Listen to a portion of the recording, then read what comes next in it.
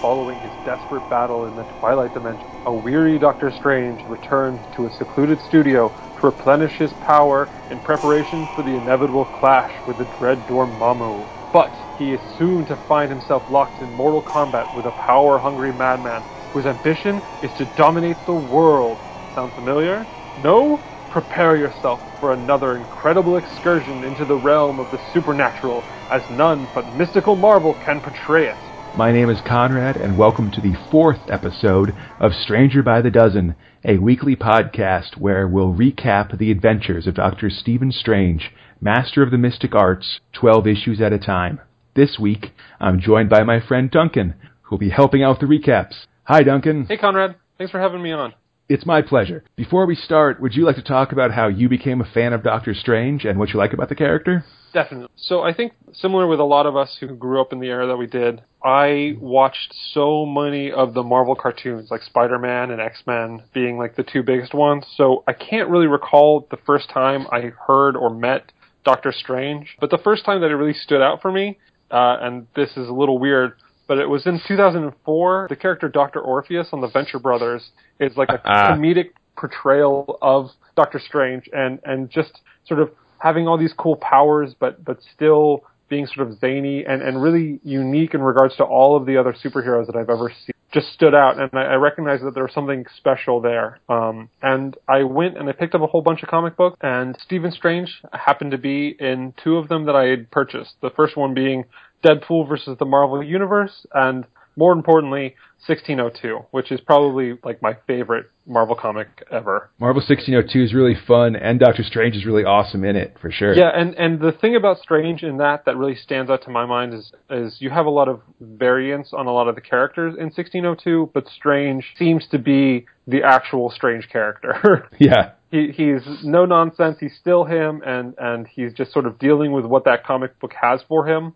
But I feel like that no matter what happened in those pages, that Strange is completely canon. For sure. Yeah, I think I'm always of two minds with Dr. Orpheus, because on one hand, I think he's a really funny character, and he does an interesting job of like the magical stuff, but he's also an epitome of some of the things that I find to be kind of frustrating about Doctor Strange, or the way he's portrayed in comics, where where mystical means talking like you're in Shakespeare or something every time.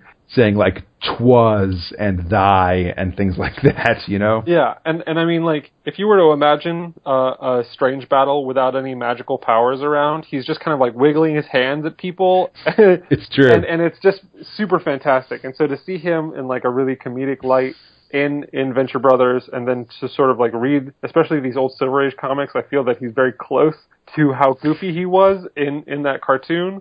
Yeah. It's been super fantastic.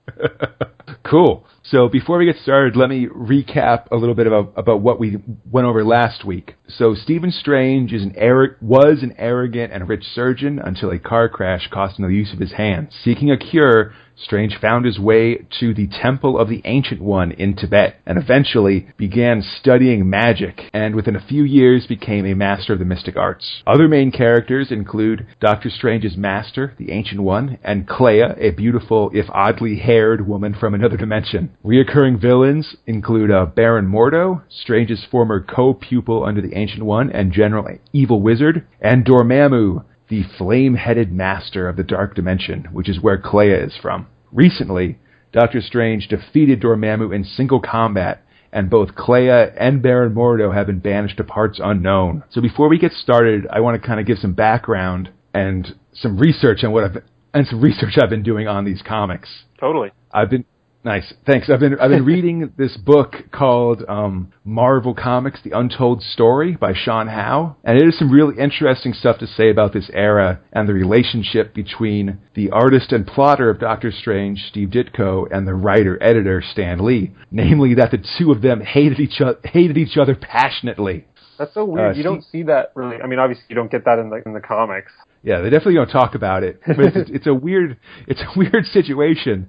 Steve Ditko, like a lot of Marvel artists, would work at home or in his own studio and then turn in pages once or twice a week, and they'd usually talk to Stan Lee and then hash out story things and stuff like that. But By the time we're reading this issue, Stan Lee and Steve Ditko hadn't talked to each other in well over a year. They hadn't exchanged one word, which is pretty amazing when you consider that in that time, we've done this entire huge saga with Dormammu and Eternity and the battles between them and stuff over the course, one continuous storyline of 14 issues, during which time they never talked to each other once. That's so crazy, like, especially because the initial stories that you've been talking about are so important to sort of the integral creation of Doctor Strange and his enemies. Yeah. And I mean, you mentioned in the past that Marvel had sort of occasionally done something where the artist was in control of the story and then someone else would sort of fill in the bubbles. And it kind of seems that came about as spite, just like, whatever, Stan Lee, just put whatever you want in these bubbles. I don't care. Just don't say anything. Yeah, it's really, I mean, that's how they did that's how Marvel did most of its comics well until like the 90s. But it's interesting that it allows for these sort of strained relationships between creators, I guess. Yeah, definitely. So these are so our first two issues are the last ones that Ditko will work on in Doctor Strange, and indeed in Marvel in general. After this, he'll go to work at Charlton Comics, where he'll work on Blue Beetle, and he'll create iconic characters like The Question and Captain Atom. And we'll talk about his replacement, Bill Everett, when we get there in the comics. Finally, I'll mention that if you want to read along with this podcast, the issues we're covering this week are all available on Marvel Unlimited and are reprinted in Essential Doctor Strange Volume 1 or Marvel Masterworks Doctor Strange Volume 2. So now, on to the issues, starting with Strange Tales number 145 from June 1966. Duncan, if you'll get us started. Sure. Kicking it off, the S.H.I.E.L.D. side of the story is titled, Lo, the Eggs Shall Hatch. Oh, I should also mention that the comics we're reading, it's all Strange Tales issues, and each comic, half the comic is a S.H.I.E.L.D. story, is a Nick Fury, Agent of S.H.I.E.L.D. story, and the other half is a Doctor Strange story. Sorry, go ahead. No worries. Don't worry, noble listeners. We'll get to Strange. We're just going to get through a little, a little work. Crazy super spy action first. Exactly, as we have to. So, in the S.H.I.E.L.D. side of the story, you have a bunch of Nick Fury drone robots being created. Life model decoys. Yeah, and they look just as sort of grizzled and grimacing as the original Nick Fury. And the sole purpose of these are essentially to lure these flying eggs out to try and capture them, to figure out who is making said flying eggs.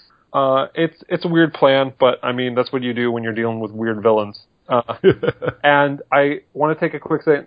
Dum Dum Dugan, at one point in this comic, he refers to himself as a Wizaroo. I don't know what that is, but I feel like I can super relate to it.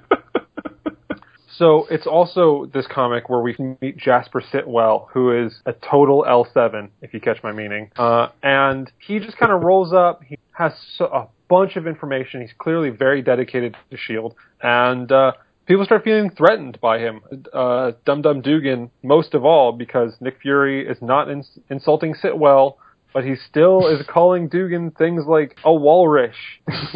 And so all of a sudden, smash cut. And there's the legit, no-nonsense, no-frill eggs flying around, blowing up Fury forgeries left and right, and it seems like there's like no point for the fake Furies because they just get killed and then the eggs fly away. It's like, that's just the plan, yeah, I guess. Yeah, the plan seems to be going poorly, and both sides are really at a moot point, which is good that the entire S.H.I.E.L.D. base is rocked by a giant explosion, which Nick Fury and the whole crew rush out to go see what happened. And it's at that point the leader of these eggs, called the Druid, who is just a guy in a purple gown wearing a weird X-shaped mask that have giant bull horns on it. Yes. I don't know. He's the leader of a satanic druid cult. I've never heard of that before, so he can kind of set the rules for fashion. Yeah, and it's like, it's a druid cult, but it's totally Scooby-Dooing all of its magic powers. Like, all the magic powers are actually robots and supercomputers. Yeah, like they have a tree that's actually like a base with hydraulics, and the eggs will just like fly into the tree, and they're telling everyone that's gathering around this cult that, oh, they're powerful magicians of these crazy eggs, eggs, but they're just little spaceships piloted by smaller druids. When they're just little spaceships, they somehow seem less impressive, you know? Yeah, it's not the fact that an egg is not really, like, intimidating, but whatever. So, wasting no time, the druid reveals himself to Nick Fury, and he says, you know, I'm the druid, and I want to kill all of the cops, which is really underwhelming for a satanic organization. I was expecting at the very least they'd be trying to summon a demon, or, you know, maybe tear the world asunder or something like that, but... No, I shall destroy every law enforcement agency in the land. Yeah, you gotta have tangible goals, people. So they get into a bare-knuckle, fisticuffs brawl. It turns out that the druid is not fighting fair. He's got all these sorts of gadgets and stuff, but it does not matter. Nick Fury just punches him super-duper hard, and proceeds to sort of embarrass him in front of his gang, which they are not okay with. They all come out of the forest surrounding this battle area in these crazy egg tank and egg, like, flying carriers. There's even, like, an AT-ST that's part egg. So I've obviously called it the chicken egg walker. Absolutely. And it doesn't matter. They just blow them all up. And the story just kind of wraps up with now Fury and Dugan and everyone being threatened by Sitwell because he is just too dedicated to S.H.I.E.L.D. Like, man, just take a break or something. You're making us all look bad. Seriously. But now we get to the real part. We get to Doctor Strange, Master of the Mystic Arts in To Catch a Magician, eerily edited by Stan Lee, spookily scripted by Dennis O'Neil, demonically drawn by Steve Ditko, and laconically lettered by Artie Simek. So this cover introduces us to this new villain named Mr. Rasputin, who is this anti-Strange looking character. He's got a long purple, like, outfit. He's got the longest, sharpest shirt sleeves I have ever seen. Those things can cut a diamond. And what he lacks in evil facial hair, he more than makes up for with villainous arching eyebrows. Those things are, like, they go above his head, and they've got, like, snow on the top because they're just such steep peaks. They're seriously, like, perpendicular to the ground at the end. Yeah. His eyebrows are like a U shape, basically. Yeah, pretty much. And I don't like to make sort of just judgments about people based on their appearance, but when you see someone with eyebrows like that, you know they're evil. And it's really not helped at all because immediately he's just traveling the globe, paralyzing government officials and, like, stealing fiercely guarded national secrets. And even at one point, we see Mr. Rasputin purposefully refuse to make good on a bribe, which just goes to show you that not only is he evil, he's also a liar. So that's wicked bad. Yeah, it's just you know, you gotta have honor or something, right? Among thieves, at least? Yeah, not Mr. Rasputin. That's the way he rolls. Anywho, so following the completion of his intelligence-gathering mission, Mr. Rasputin lands in Greenwich Village to contact the United Nations and primarily threaten them. But mainly, he goes to Greenwich so that he can rent a loft where he can practice magic undisturbed. Greenwich, around the 1960s, was, like, the foremost epicenter for magical practice as well as sort of a cultural awakening. But unluckily for Mr. Rasputin, Dr. Strange lives, like, a block away. And his magical crystal immediately picks up on the new evil energy, like, of course it's going to. And so Strange grabs his cloak of levitation, he flies over to confront whoever is doing these malevolent magic in their loathsome loft. So he lands on the balcony, demands to know who is performing these forbidden rites, and after a brief introduction, the two engage in magical combat. And wizard duel, my favorite. The best kind of duel, hands down. And so Mr. Rasputin starts off by casting all these crazy spectral projections, like these demonic ghosts and stuff, but Strange realizes they're just illusions. He's not fazed at all. And even though he's still incredibly weak from his battle against Taza, he is effortlessly handling old Putin. Yeah. Rasputin can't handle it at all. At all. No, he realizes it, which is when he pulls out a gun on Doctor Strange, which is so good. I love that so much. And Strange, realizing that he does not have enough time to conjure a defensive spell, he shouts out to Rasputin, "Such a device is a coward's weapon." To which Rasputin just replies, "I do not claim to be a brave man, merely a successful one. goodbye, Doctor Strange. And then he shoots him in the chest. Like, no nonsense, shoots Doctor Strange in the chest, and he seals his title as the greatest supervillain of all time because he doesn't make a speech or whatever. He's just like, I'm losing this, here's a gun, deal. Absolutely. And he further rubs it in as Doctor Strange escapes through the window. Rasputin says, "Leaving already, my friend? How rude of you." Just salt in the wound. He's so good. I love this. He covers all the bases. He's capturing secrets from, like, the government. He's mastering magic. He's got a gun, which is, like, the coolest sort of accessory you can get with any action figure. I mean, most people generally just do magic or the gun. There's not a lot of overlap. Right, and you can clearly tell that he's not as good at magic because he spent so much time with a gun. But it's sort of balanced out, and is clearly paying dividends for him. So Strange flees out the window. He's losing a lot of blood, and he sort of commands his cloak to float him to the nearest hospital, at which point Strange falls unconscious. And the cloak of levitation just carries the unconscious Strange through a hospital window into the waiting arms of two doctors who are not fazed at all by a dude who's dressed up like the craziest, like, mod you've ever seen. Just kind of jettisoned through a hospital window. They make a couple quips or whatever, but they're like, let's just get this guy to the ER. We've got a job to do. Stop wasting time.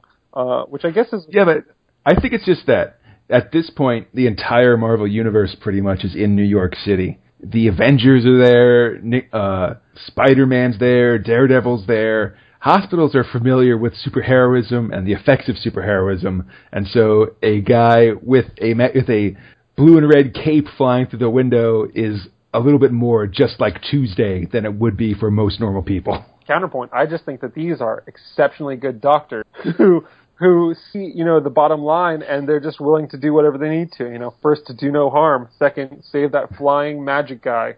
I could go with that. I don't know. So Strange, having received medical attention, wakes up a couple hours later, has a quick chat with the Fuzz, and he realizes that Rasputin, his best hideout at this point in time, would be in Strange's own apartment.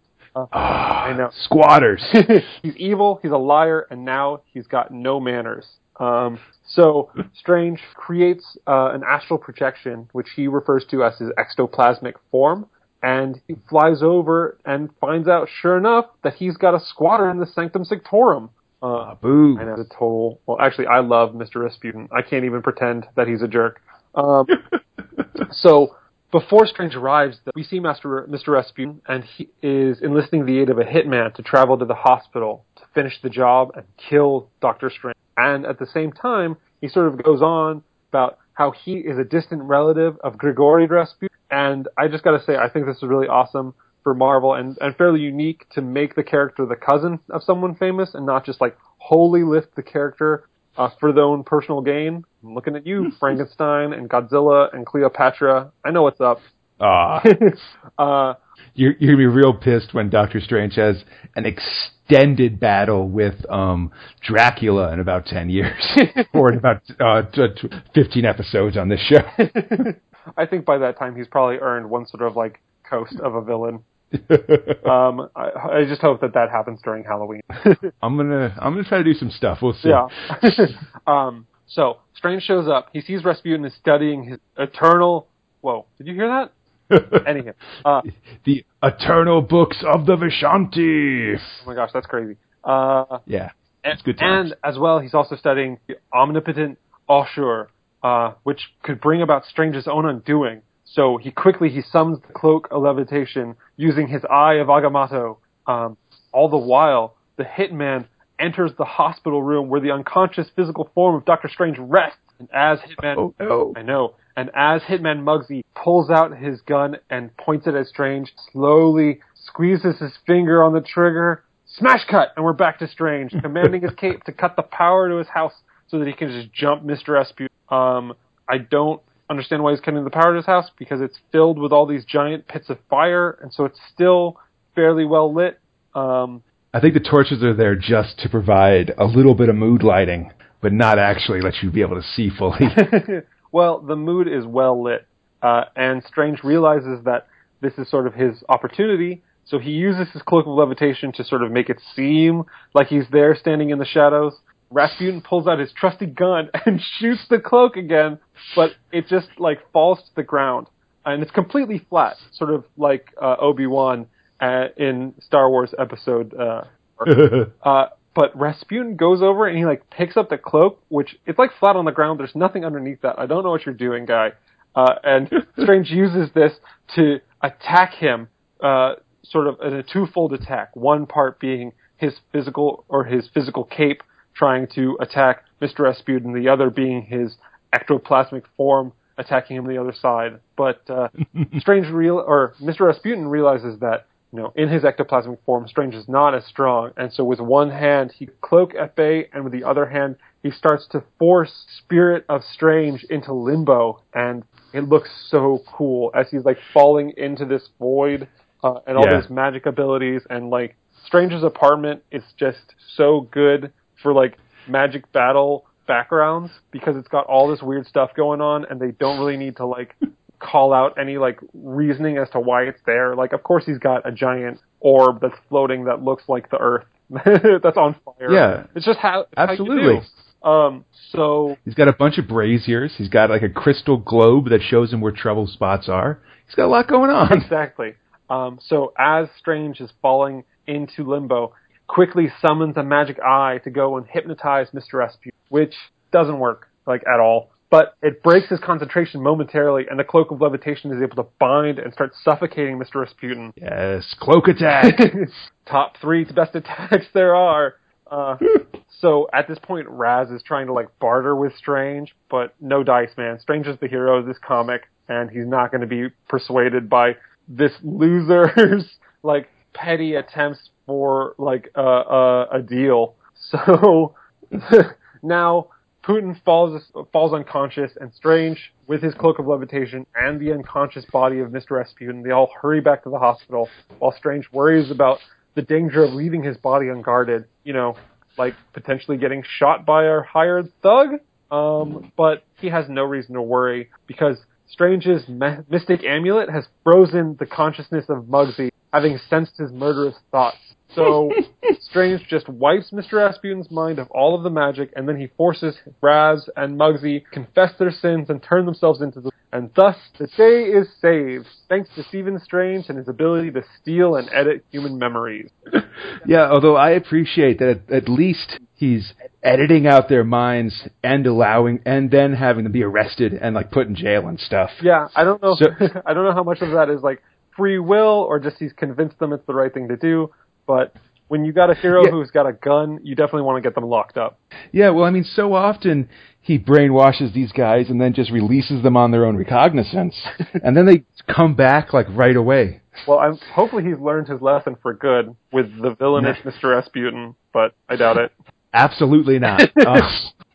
Rasputin will show up as in a ghost form, kind of, in Defenders #1, in Giant Size Defenders #1 in July 1974, and then he'll be back all the way in a Cloak and Dagger adventure in 1988. And then he'll be back again in a movie with Benedict Cumberbatch. I hope.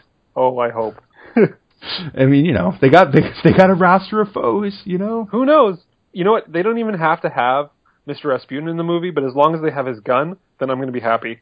I'm sure we can say that at least one of the guns in there is Mr. Rasputin's gun. Yeah, everyone keep an eye out for his gun. All right, so let's go to Strange Tales number 146 from July 1966. Please. All right. So in between this last issue and this issue, apparently Captain America has uncovered an evil force known as Them. And now Nick Fury and the boys from S.H.I.E.L.D. are attacking the Them base. And let me just say, Them is a terrible name for supervillains. The worst. It reminds me of like when they were making Atari games and there was like no competition, so you could just name it whatever. Like, oh, we'll call our game hockey, and there's going to be no one to worry about. Like, we'll name our organization Them because like we're the third organization to ever be made.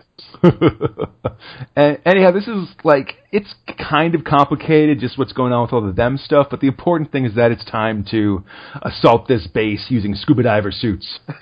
So they assault the base. They fight a bunch of androids or robots or something. There's underwater Sharkman robots, and then air-breathing giant yellow robots with long white hair and stuff. It's weird, man. There's all these androids. And we finally see, or we realize that at least this them base is being run by AIM, Advanced Idea Mechanics. And they have these really distinctive AIM uniforms that we'll see again and again throughout the Marvel Universe. They're basically yellow jumpsuits with these yellow cylinder hats that are sort of half cylinders and half beekeeper I was going masks. to say, they're like radioactive keepers. Yeah. At the same time, in the S.H.I.E.L.D. helicarrier, we see the head of AIM, who they make a big deal, has a really ridiculous, like, Eurotrash name. He's, Count Borgnag Royal? Yeah. The craziest name ever. And the Count's big thing is that he's trying to discredit Fury by basically saying Fury is like a super violent oaf and not a charming and refined man of the world like the men of AIM, basically. Plus, like, he doesn't shave at all. He's wearing Yeah, he shirts. often has 5 o'clock shadows, wears his shirt sleeves, things like that. He's a true monster. It's exactly. And that's basically it. The S.H.I.E.L.D. guys take down the them base and realize that part of them might be AIM. And if AIM's currently making a presentation to S.H.I.E.L.D., then that means that they might have an enemy within. Oh my gosh. Yeah, but we'll resolve it next issue. I hope. So the Doctor Strange story is called The End at Last. Edited by the enchanted Stan Lee. Penciled and inked by the prestidigitator Steve Ditko. Scripted by the sorcerer Dennis O'Neil. Lettered by the letterer Artie Simek. Never forget Artie Simek. He's the greatest. No, man, him and Sam Rosen are I think the only letterers for Marvel at this point, and will be for a couple more years. They're the only letterers we need. They're definitely doing the Lord's work. This issue is humorously titled because it's The End at Last, and it's also Steve Ditko's last issue. We all know what he's doing. It's true. So, we open with the Dread Dormammu stewing on his throne. He's still super angry that he's been beaten by Doctor Strange and now can't mess with Earth in any way. But he figures out a plan. He quickly heads over to the dimension that is the home of Eternity and cages Eternity in its dormant state. Then Dormammu summons Strange by making Strange's amulet suddenly grow into a big portal just on the streets of New York City. Strange disappears into the amulet and finds that he's been ambushed by Dormammu, who now finally is not holding back and will probably be able to destroy Doctor Strange out of hand. Yeah, sure you are, Dom. I mean, it's hard to tell because as Dormammu lowers the boom, Eternity comes back. He was not very well caged by Dormammu's plot. Man, I just gotta take a second and say, Eternity is so cool. He reminds me of, like, the art from the original, like, Sandman comics, where it's all about sort of, like, abstract and, like, exploring, like, what dreams are and stuff. And so this character that's made up of the endless void of space is just so fantastic. Yeah, he's basically just a starscape that has been cut out in, like, the shape of a guy with big sleeves and horns. Yeah, serious. It's so rad. He's got, like, a crazy horns. You can only see, like a half moon of his face at most. Yeah. And just everything that's going on inside his essence, I really am so down with. Yeah, it's just all stars and big Saturns and moons and asteroid belts and stuff. Wait, when Captain America says stars and garters, is he referring to Eternity? I mean, he's not referring to Eternity, I think. But so, when Eternity shows up to break up the fight between Dormammu and Strange, Dormammu gets really angry and basically just starts yelling at Eternity along the lines of, like, you're not my real dad, you're not my boss, etc. You can't really say that, though, if you think about how we're all space dust. Yeah, no, Carl Sagan has some counter-arguments. About the whole Dormammu heritage thing. Yeah. And I think Eternity has some counter-arguments, too, about whether he's Dormammu's boss, because Eternity's basically like, nah, I'm in charge, and do what I say. And Dormammu is super angry, and he goes to fight Eternity. It's like a level And he fights him by just sort of jumping inside of Eternity, like into that starscape. inside to the outside. Yeah. And things look really bad until suddenly, inside the starscape of Eternity, these two moons smash into each other with Dormammu in between them. And in the explosion, both Eternity and Dormammu seem to be destroyed. I'm pretty sure they're gone for good. Yeah, absolutely. Anyhow, barely escaping the explosion, Strange is saved by the Ancient One, and together they free everyone that Dormammu has banished, including the evil Baron Mordo and the lovely Clea, whose name we finally canonically learn. All right, 2 years in. Yes, about time. So Mordo is re-imprisoned, and Strange returns to our world as both he and Steve Ditko walk off into the sunset. Kind of feel bad for Mordo if he wasn't such a, jerk. Now, that guy's super evil. You can feel good about not liking Dormammu. That's a low-calorie hatred. All right, so let's go on to Strange Tales number 147 from August 1966. I'd be happy to. This issue kicks off with the S.H.I.E.L.D. story, The Enemy Within, probably referring to AIM. So it starts off with everyone coming back from their submarine mission. They're just hanging out in the sub, smoking cigars, celebrating like you do, while Count Royal of AIM is on S.H.I.E.L.D. carrier, and he's really, really pissed at Nick Fury because they have confiscated his prototype miniature missile that he was going to fire at a prototype S.H.I.E.L.D. generator on the carrier to show off his S.H.I.E.L.D. generator tech. But it's ridiculous because it was like, it's a real missile. Yeah, it's a legit it's missile. Just small. Yeah, so Fury confiscates it,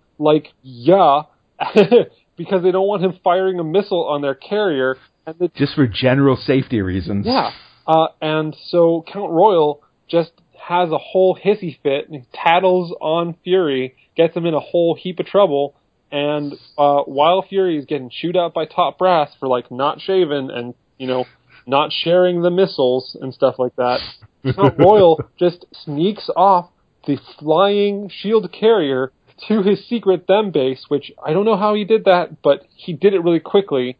And Count Royal begins to enact his plan to take over a secret S.H.I.E.L.D. barbershop using the extras from Weird Al's Dare to Be Stupid music video. Now, the whole deal with this trap was supposed to be that, Fury can't leave the carrier because he's in charge and he'll get in trouble if he does, but people are in danger, so, being drawn to, go save them, but, it doesn't... Yeah. And all the red shirt S.H.I.E.L.D. agents are on furlough after the scuba diving thing. That's important to mention. Exactly, yes. So, but it doesn't really matter. Fury's I don't care if I get in trouble.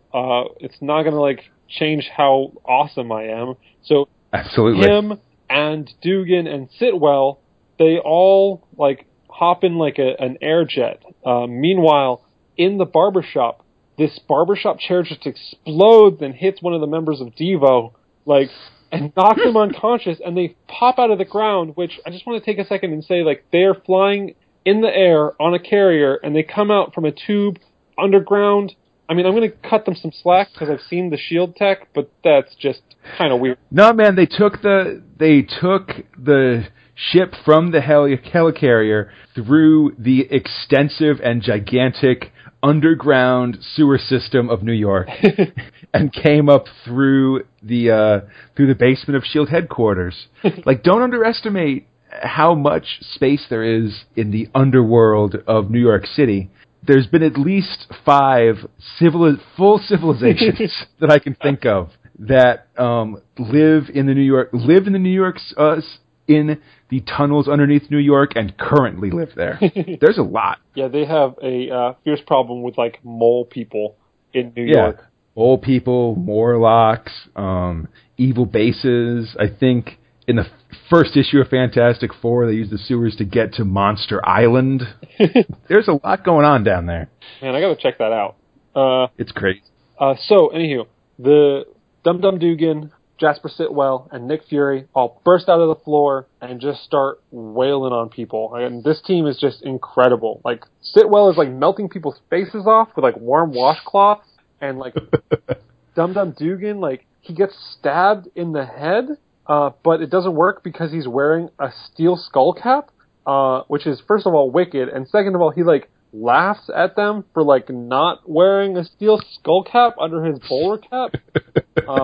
Also, it's at this point that Dugan mentions that he's a member of the James Bond Club, and I just want to say that this is the point where the similarities between me and Dugan just grow even stronger. You remember the James Bond Club? Oh, yeah, totally. And we're both Wizaroo. That's true. And so they're handily taking care of all of these them members, and in a desperate effort, one of the final members unleashes a vibration blast that just takes out all three of them. But Nick Fury is able to fight through the pain, and he hurls a stun grenade at the enemies, and this team wins, and they become a little less awesome than I thought they were previous, following a page of attempted comic relief through the use of rampant misogyny. Yeah, they sexually harass one of the female SHIELD agent that's working as a manicurist at the barbershop. Yeah, and they tries to pull laughs and it just doesn't work. And it kind of like detracts from the entire experience. But we get through it because now we're at Doctor Strange, Master of the Mystic Arts, in From the Nameless Nowhere Comes Kalu. Script pages 1 through 5 by Stan Lee, our smiling sorcerer. And then he dips out. And then script pages 6 through 10 are by Dennis O'Neil, our sorcerer's apprentice. The art, Bill Everett, our peerless prestidigitator. The lettering, Sam Rosen, our naive necromancer. And amulet polisher is Irv Forbrush, our stowaway. Yeah, for maybe like a 6-month period in these Marvel comics, like the credits always had a reference to Forbrush, either as a joke credit or as some extra thing. And it's very weird, and I feel like it's a reference to some other thing going on that I haven't managed to figure out. Yeah, I did some research, and I saw that there's a character named Forbrush. He's got like a bucket on his head, and he's got the ability to just like kill everyone. But he doesn't even come about until later, so I don't even know how this started. I'm assuming it's an anagram for Stan Lee is cool. Certainly possible.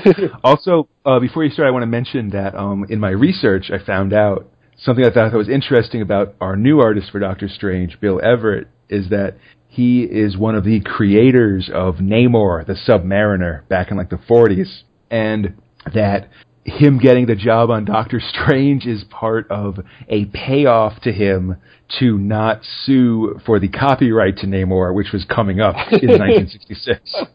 That's a pretty good get, though. I'd be happy to work on Strange. Yeah, it's fun.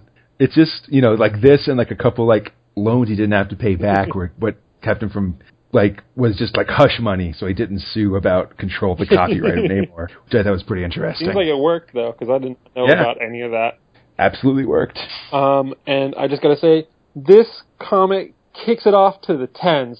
We start off with Doctor Strange going shopping, and it is awesome. Even made more so by the fact that he's still in like his wizard garb. He's got like full wizard. Yeah, he's a full wizard garb. He's got a cloak on. He's got like he's in this like weird like dandy lad outfit. And strangely, it's not his cloak of levitation. It's just a different red cloak. It's just like his day cloak or something like that. It's his strolling about town cloak. And everyone's looking at him and they're talking about either how rad he is or how weird he is, but either way, they're totally right. So Strange starts supporting some local businesses, when all of a sudden 2 rapscallions just burst in and attempt to rob the joint. And it's totally fine, though. Strange, with like the wave of his hand, he just sends them to an illusory nightmare hellscape, which convinces them to turn themselves into some policemen who just happen to be patrolling by. And that whole that whole segment is wrapped up really neatly. And so Strange heads back to his apartment, where we meet his assistant Wong, who is super duper not cool, Marvel. I know you're listening to this. Like, they've got him saying stuff like, 1,000 pardons, when he's telling Strange stuff like, Strange is too broke to afford to pay for his grocery bill. And I gotta say, like, Strange, hey, maybe you could afford to pay for your food if you didn't spend so much time, like, renting, like, mansions and hiring, like, insulting stereotypes. I mean, I guess this might be just the low expectations that I have, but I almost feel like giving them points or trying to counter argue just because while Wong is certainly a stereotype and his profession is manservant, I'm just glad that like he speaks in complete sentences and doesn't have some kind of terrible phonetic accent. You know, he doesn't talk like Mickey Rooney in Breakfast at Tiffany's or something like that. You know? Yeah, I'm grateful for that, and we can agree that he could be worse, but he's definitely not good. He could be worse, but he could also be way better. Yeah, and as though that wasn't weird enough, things just get way weirder. So we find out that Strange is like way broker than we thought he was. He's barely making rent, and then these building inspectors like show up and they tell Strange that his building's going to be condemned unless he has it brought up to code, which it is super not up to code. There's like giant pits, there's huge flaming torches everywhere. His entire roof is like a skylight, and you know, honestly, like Strange just rents it. They probably should just be talking to his landlord, but whatever. So now Strange has a whole bunch of work to do because he's like super duper busy. But first and foremost, he's got to call up Mordo. He's got to make sure that dude's still in Azkaban. Absolutely. But mainly he's just calling him to gloat, and we all know that. Gloating is very important when you're the Sorcerer Supreme or just like the Master of Mystic Arts. Yeah, I'll cut him some slack. He definitely is. It's 20% gloating. That's the job. Yeah, which is why he signed up, I hear. But so then on top of that, after he's finished, you know, checking in on Mordo, he creates like an image of Clea. Mm-hmm. And Clea. He creates an image of Clea and just reminisces about their adventures together for a bit. And then after that, he's got a bunch of work to do, and it's super important, all of existence, until he can discover what has become of the Dread Dormammu. And it's kind of around this point that I realized that this is like the first comic book I've ever read that's like also a clip show. Yeah, it's during the Clea part is where Dennis O'Neil starts taking over as the writer, and he basically just recaps the last 2 episodes of this show. Yeah, and I mean, I'll cut him some... in the course of the comics. Yeah, I'll cut him some slack, too, because, like, we are reading these, like, back-to-back, but they were released, you know, monthly or bi-weekly and stuff. Meh. Never mind. Move it forward, that's what I say. Anywho, so, super important, he needs to find out what has become of the Dread Dormammu and Eternity, but he's not powerful enough, so I guess all of humanity can just, like, hang out for a second. And Strange calls up his talent agent to try and find some work, cause he's super broke. But there's no jobs for a magician right now, and it doesn't matter because he's cut off when he's contacted by the venerated Ancient One, who appears to warn Strange that Kalu, the adversarial equal of the Ancient One, has freed himself. Sadly, he is too late, and we watch as the Book of Vishanti melts into nothingness before their very eyes. Seeing this, the Ancient One actually feels that this is the best time to kind of like stop everything and tell Strange the history of Kalu. All the while, the eyes of Kalu peer in from the darkness through an open window. Oh no. Yeah. And with that, 147 comes to a close. All right, and we move on to Strange Tales number 148 from September 1966. So the Shield tale is kind of weird. Oh yeah. It spends more so. It spends a lot of time with Nick Fury being caught in a big fire, and then Dum Dum Dugan trying to get Nick Fury to safety, and a lot of "Don't you die on me, damn it" type things from Dugan over Nick Fury's body. But then it turns out that the whole time it was an LMD, it was a life model decoy robot pretending to be Nick Fury. Oh, thank goodness, I was so scared. That was just like a waste, I guess. Right? Oh, man. I think that those decoys are more detrimental than they are beneficial.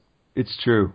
But so we learn that S.H.I.E.L.D. is being bugged, and Nick Fury has been charged to sit in front of a board of inquiry for basically the internal campaign AIM's been running to say that Nick Fury's too much of a brute to run S.H.I.E.L.D. So there's a couple things happen, but they use the bugs to make them call Sitwell as the star witness against Fury, but instead Sitwell has nothing but nice things to say about Fury. And the trial seems to be going pretty well, actually, until Nick Fury freaks out and jumps out the window of the helicarrier. And everyone assumes he's just dead. like he just committed suicide for no reason. Yeah. But in fact, he had a belt chute on, a parachute built into his belt. Yeah, he's got the craziest clothing. Like, I don't want to spend too much time on it, but like every piece of his clothing either like explodes or is bulletproof or what have you. I mean, in the previous fight against the Druid, he wrapped his hands in his shirt to protect himself from the Druid's armor. Yeah. But you got to remember that shirt will explode if you would put fire on it. That is an exploding shirt. Thank goodness he didn't punch him as hard as he can. It's true. Anyhow, when Nick Fury lands, Dum Dum Dugan picks him up, and they ride off to take out AIM. And that takes us to the Doctor Strange story, The Origin of the Ancient One. Magical editing by Stan Lee. Mystic script by Denny O'Neil. Mysterious art by Bill Everett. Makeshift lettering by Artie Simek. Okay, so like we said, the Book of the Vishanti has been stolen by the Ancient One's old school chum, Kalu. What's the deal with Kalu? And with the Ancient One, for that matter. So we find out that the Ancient One is from this place called Kamar Taj in the Himalayas, 500 years ago. There, the young Ancient One, I don't know, maybe he was just the one then? They aren't clear about what his name is at this point. But the Ancient One and Kalu were study buddies, reading ancient mystical texts and so on. The Ancient One always kept his nose in a book, and Kalu used the magic to become the ruler of the land and hypnotize the townsfolk into carrying him around on a chair, as you do. Eventually, Kalu turned the Ancient One into a statue and armed the people of Kamar Taj for war with magic weapons. Meanwhile, we see in modern times that Kalu is reading the Book of the Vishanti, but he can't comprehend it, so he banishes it back through time where the Ancient One and Doctor Strange will never find it. Back in the past, the Kamar Taj have conquered a bunch of nearby villages and are now getting fat and lazy with their winnings. At this time, the statuified Ancient One curses Kalu and inadvertently the Kamar Taj as a whole. The curse starts to take effect, people start dying and losing their magical blessings and stuff. Kalu flees and is seemingly trapped in a distant dimension until the aftermath of the Dormammu Eternity conflict freed him. And now Kalu is on the prowl and we're in trouble. Which takes us to Strange Tales number 149 from October 1966. Duncan. Yes, we kick it off with the end of AIM. So in the very beginning of this comic, we see Mark Mothersbaugh and the rest of the members of Devo have infiltrated S.H.I.E.L.D. and they have kidnapped a Nick Fury robo-clone. And it really just goes super poorly for them because it turns out that they have been duped, and it's the real Nick Fury who's hiding out in a clone pod with a gun, and he just starts to kill all of the members of Devo. He's shooting them. He's using his pod to like beat other members of Devo, and even my favorite part about this issue is at one point one of the guys, the last guy of them, starts making a speech about he alone is going to take down Fury. And then Fury thinks to himself, calling him the Jasper Sitwell of AIM, which I think is so fantastic that he's using Sitwell's name as like an insult now. Meanwhile, they cut back to the S.H.I.E.L.D. carrier. Count Royal has fled, seeing Nick Fury jump out the window, and assuming that all of his plan is going perfectly, and now AIM can like fully take over. Right. But turns out that it was all sort of set up on purpose to lure out Count Royal.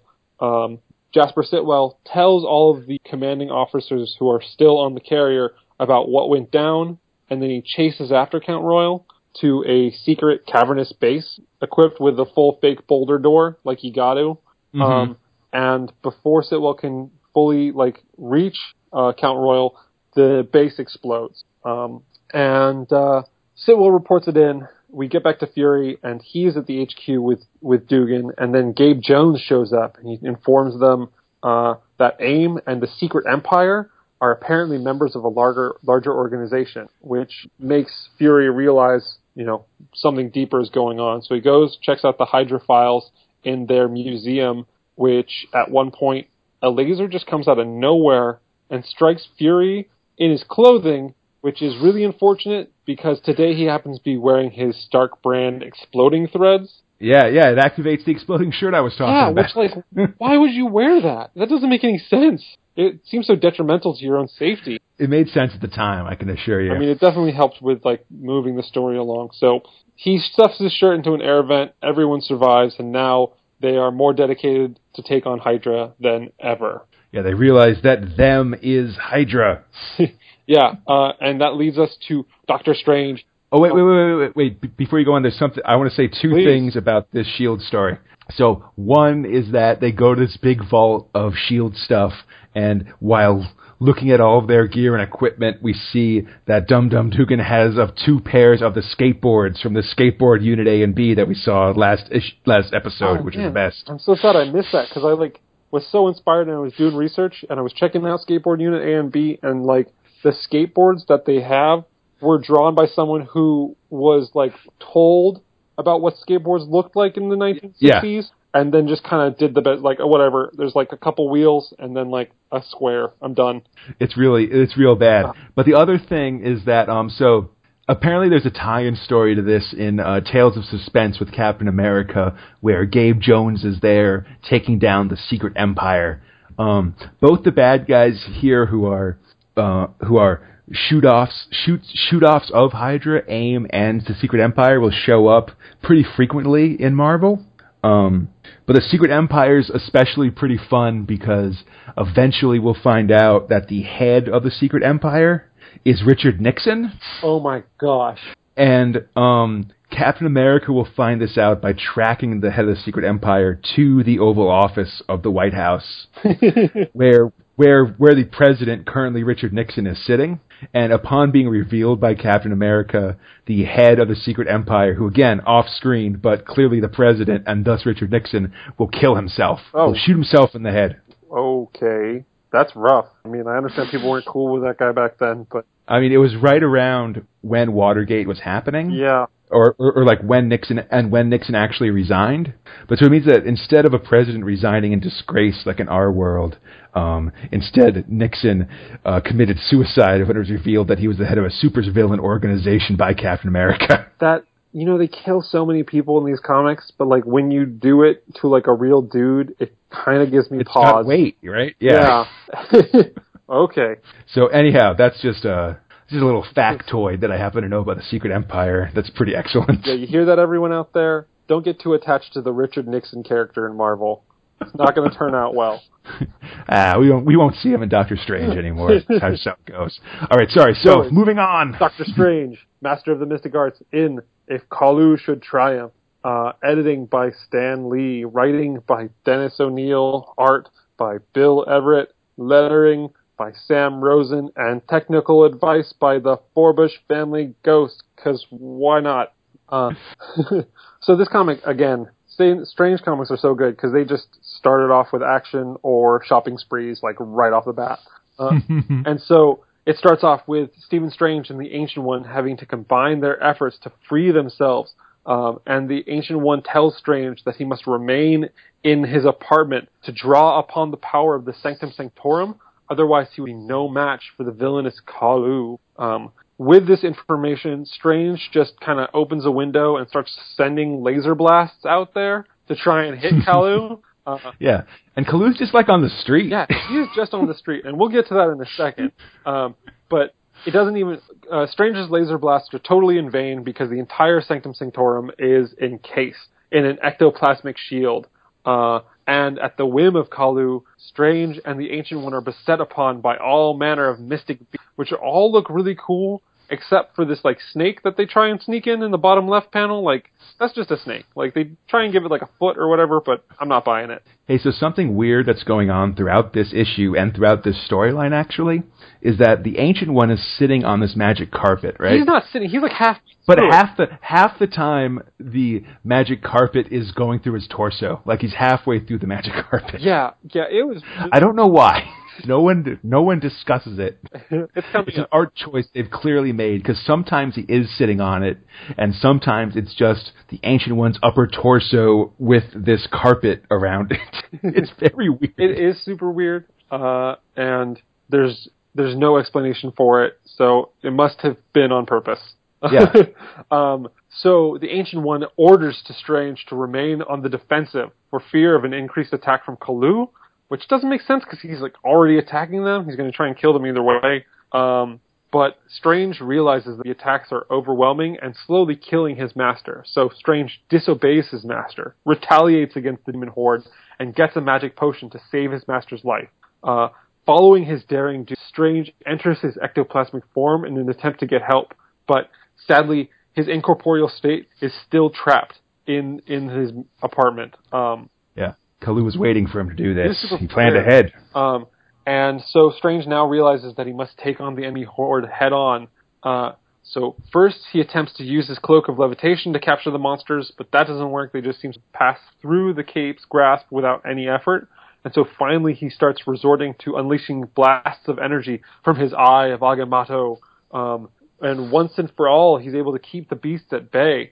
But while this is all going down, Kalu, as you mentioned, is just standing outside, like, casting magic on the streets. When, like, 2 random kids walk past and they call the cops on Kalu because he's, like, super creepy.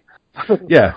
I mean, it's basically like you were saying with Dr. Orpheus, where no one can see these magical abilities. It's this dude, like, in white and red, with crazy eyebrows, Yelling and at a widow's, who's completely bald except for a widow's peak, like a V-shaped widow's peak that probably starts like at the base of his neck on the back of his head, and is just a thin triangle that goes right down to the bridge of his nose, with the Fu Manchu mustache and goatee. Kalu's in this great, like, red and white outfit. He looks like a main bad guy from, like, a Power Rangers episode. Totally. And he's just like standing on the street, like waggling his fingers at this house. Yeah, he's super weird. So the kids call the cops on this guy, and the cops, as like a big group, they begin to approach Kalu, but he just like freezes them. And one of the cops even exclaims, "Holy Toledo, I can't move a muscle," which I think is a great Buckaroo Banzai reference. Or one direction or the other, for sure. Also, Kalu may be freezing the cops, but he's not mind-wiping anyone, so he's really just mad at for being in prison for 500 years, and I kind of understand where he's coming from. Shots fired. So Kalu, seemingly growing tired of this ordeal, he unleashes his final attack, an attack that embodies all of his, and one that has the ability to turn emotion pure, burning energy. You watch as it races through this house, causing explosions to happen everywhere. And with that, Kalu senses that his work is finished, and he enters the Sanctum Sanctorum to inspect the defeated bodies of Strange and the Ancient One. But all he finds is empty, and it's really poignant to think about it for a second. Whoa. And so Kalu, unable to find any trace of the Ancient One or Strange, just gets enraged by their apparent escape. And the comic comes to a close with this final quote as Kalu stands trembling, his eyes wide, his mind struggling to understand his failure. 2 tiny candles flicker unnoticed in a dim corner, which probably doesn't have to do anything with anything, but we will find out in The Conquest of Kalu. Yeah, in Strange Tales number 150 from November 1966. Okay, so with AIM destroyed, it's time for a new story in S.H.I.E.L.D. Hydra lives. And we started off with the introduction of a new weapon called the Overkill Horn. Oh no! Yeah, the idea of the Overkill Horn. It overkills. But the basic idea is that if you shoot the Overkill Horn at a nuclear weapon, it'll detonate it instantly. And so we see them doing this at a test site, but as they do it, they also test it on Nick Fury, who's sitting in front of the barrel of the Overkill Horn in this big, giant metal straitjacket of protective gear, basically for reasons. Like, it's not really clear why they have to test it by having a member of S.H.I.E.L.D. withstand the blast. It doesn't make sense at all. Maybe they tried animals and like robots, and now they're on people. Yeah, but like, why does it have to be like a member of S.H.I.E.L.D.? I don't know. But basically it means that Nick Fury is confined to a wheelchair when he receives a video invitation to a party from the mysterious Don Caballero, the richest man south of the border and leader of the Jet Set. It's so good. Like, it's basically he's in this, like, it's just this infomercial by Don Caballero, who's like, a Hispanic dude of some kind, wears a purple suit, got a bright yellow frilly shirt. He shows off how rich he is. He has the money to afford to pay for frills. It's true. And he invites Fury to a lavish party in the ruins of the ancient city of Carnopolis. And then after we watch this video, we see a S.H.I.E.L.D. agent investigating Carnopolis in a white tie and dinner jacket before he is zapped to death by a giant robot statue. And Don Caballero is revealed to be the new head of Hydra. Oh my God, what? Yeah. And then after a big explosion, it's clear that Hydra has their own overkill horn. So Fury has to go to Carnopolis to get answers. And maybe he will. Yeah, we'll see next issue. But until then, it's the conquest of Callooh. Yeah.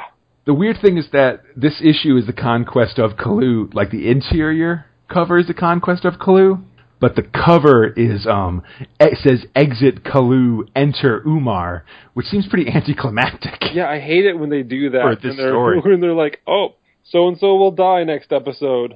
And that's the big thing about a ton of issues in this section, is that the thing that they say, like, to read this issue for happens on the last page. It's ridiculous. Yeah. But anyhow, The Conquest of Callooh, gloriously edited by Stan Lee, grandiloquently scripted by Roy Thomas, gorgeously drawn by Wild Bill Everett, grudgingly lettered by Artie Simek. Okay, so Callooh has broken into the Sanctum Sanctorum of Doctor Strange and the Ancient One, and they're nowhere to be found, like we said last time. Mm-hmm. This is until, at least, Callooh sees the two candles in the corner. Now, we'll all remember to episode 2 of this podcast, where Doctor Strange used a candle to go back in time to free Cleopatra and defeat the evil sorcerer Zota. Candles are powerful. Yeah. So Callooh figures out that this is what's happening, and that he's good because when the candles go out, Doctor Strange and the Ancient One will be lost in the past forever. But instead, our guys aren't traveling in the past, they're traveling through distant dimensions in the past. Totally different. Absolutely different. And they're going to recover the Book of the Vishanti that Callooh previously banished back in time. To do this, the Ancient One has to fight a griffin. You got to earn it. Because I guess the Book of the Vishanti was written by Babylonians, and their symbol is the griffin or something. But it's just kind of weird because we see all these abstract villains and stuff, demons and whatnot. And while a griffin is obviously a mythical beast, like the front half is an eagle and the back half is a lion or whatever, it just kind of seems like a mundane magical beast in comparison to things that are blobs or crazy manimals or something like that. Yeah, it's kind of hard when you do such a great job creating all these weird and never before seen creatures, and then you kind of just like dip in and pull out something from another completely different mythology. Yeah, exactly. It's weird. But so they beat the griffin, they recover the book, and Strange uses it in the showdown with Callooh. He basically holds the book in front of him, and that reflects Callooh's magic back at him. So Callooh is hit by his own deadly magic bolt, and the Ancient One banishes him beyond time and space forever. And the footnote here is a real jerk because it says that he'll be banished to limbo to the end of time, or at least till we decide what to do with him. Sneaky Stan. That's the pits. I gotta say though, personally, speaking of being a jerk, you know what wouldn't have been reflected by a book? A gun. It's true. And Callooh actually will return. He'll team up with Doctor Strange in the 80s, and 2 years ago, he came back and he was actually a member of the Mighty Avengers, full on. Whoa. He got the villain reformation. Anyhow, meanwhile, in the Dark Dimension, Dormammu's gone, and we'll all remember that the big thing about Dormammu is that he keeps the mindless ones at bay. these big monsters that are constantly threatening the dark dimension. And with him gone, everybody's in trouble. Like it's very dangerous as the mindless ones attack the dark dimension. Clea tries to contact Doctor Strange, but Doctor Strange's busy with this Kalu Mishigas. Yep. But suddenly, the mindless ones are restrained, 'cause... They've evolved? Nah. They're restrained by the mighty form of Umar the Unrelenting, Dormammu's sister. She is rad, by the way. I really like this character.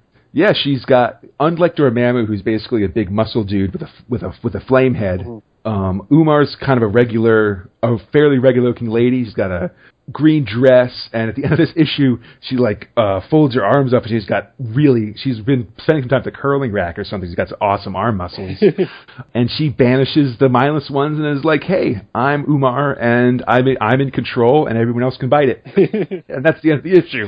Super good. All right, so Strange Tales number 151. December 1966. Duncan. The Moment of Overkill is the name of this S.H.I.E.L.D. issue. This one starts off with Nick Fury in this. I really just got to say, right out of the gate, I love the art in this Strange one. It's got this really cool juxtaposition of these old, dilapidated, like Egyptian temples and all this like 1960s technology that feels like it's just been ripped out of Tomorrowland from like Disneyland. Yeah. It's so awesome.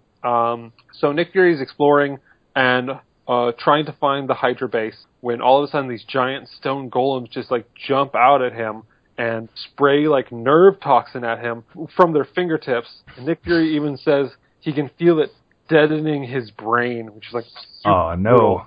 Cool. So Nick Fury gets kidnapped by Don Caballero and is about to be sacrificed to really send the message to both Hydra members as well as S.H.I.E.L.D.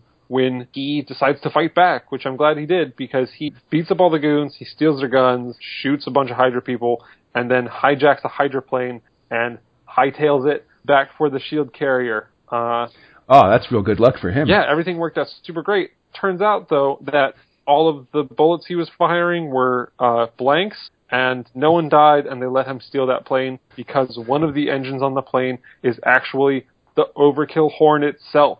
Oh, no. I know, and it's made even worse by the fact that the faster he flies towards the S.H.I.E.L.D. carrier, the more vibration he creates. So essentially, S.H.I.E.L.D. or Fury will be his own undoing, and it just so happens that the radio is busted, so he can't even, tell Sitwell that he's commandeered the Hydra plane. So now Sitwell thinks that this Hydra plane is flying at them, and technically it really is, and Fury can't tell him that it's him, and on top of that, because he's so panicked, he starts flying faster and starts generating more sonic waves. The plane is basically the bus from Speed at this point.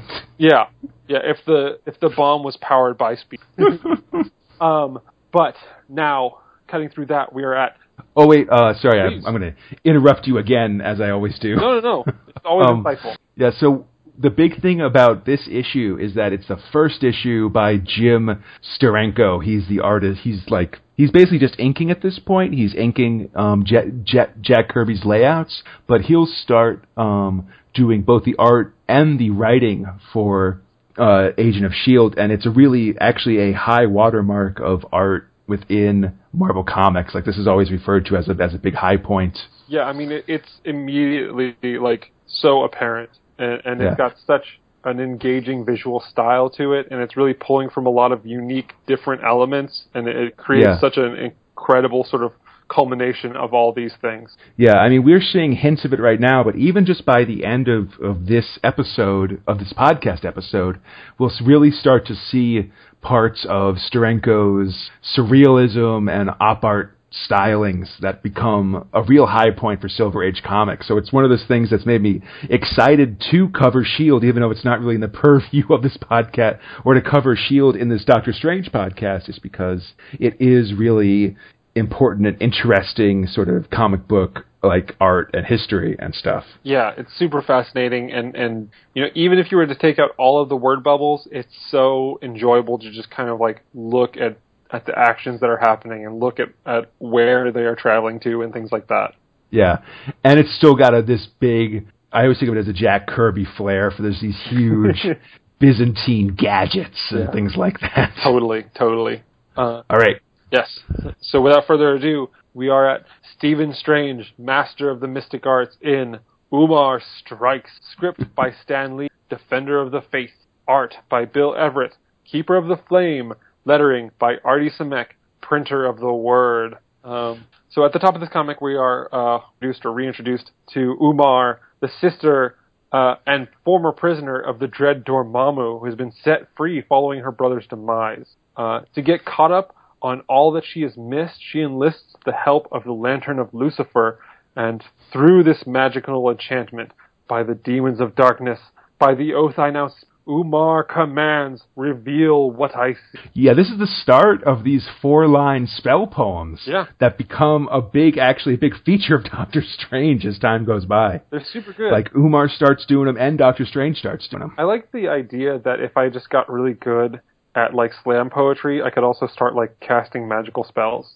Absolutely. Finally give slam poetry some value. Oh! Yeah. And here... Shots fired again.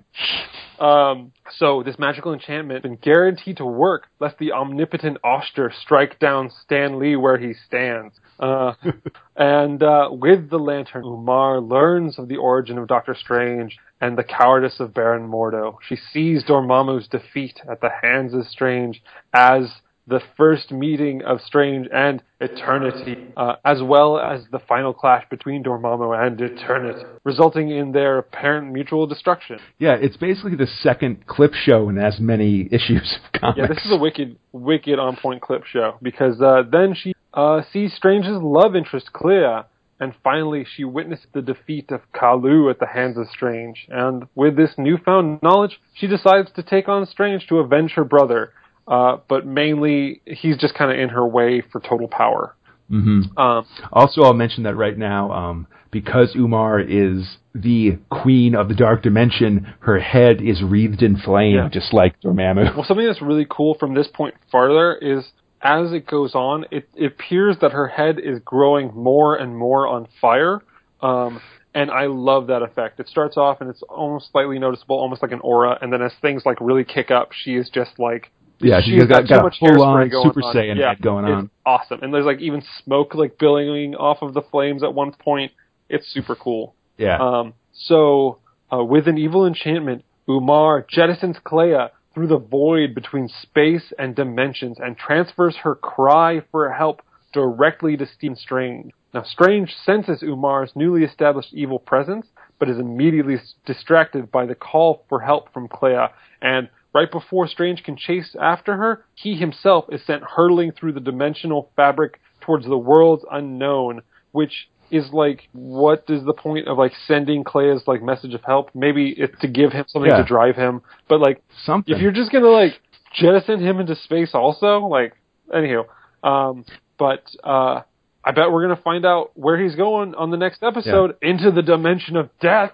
Absolutely. Also, I think it's pretty funny that, so when we started, so like 2 episodes ago, when we were talking about Kalu again, we had this section where Doctor Strange was broke and everything was bad and stuff. And I think that Stan Lee just decided that plotline was boring.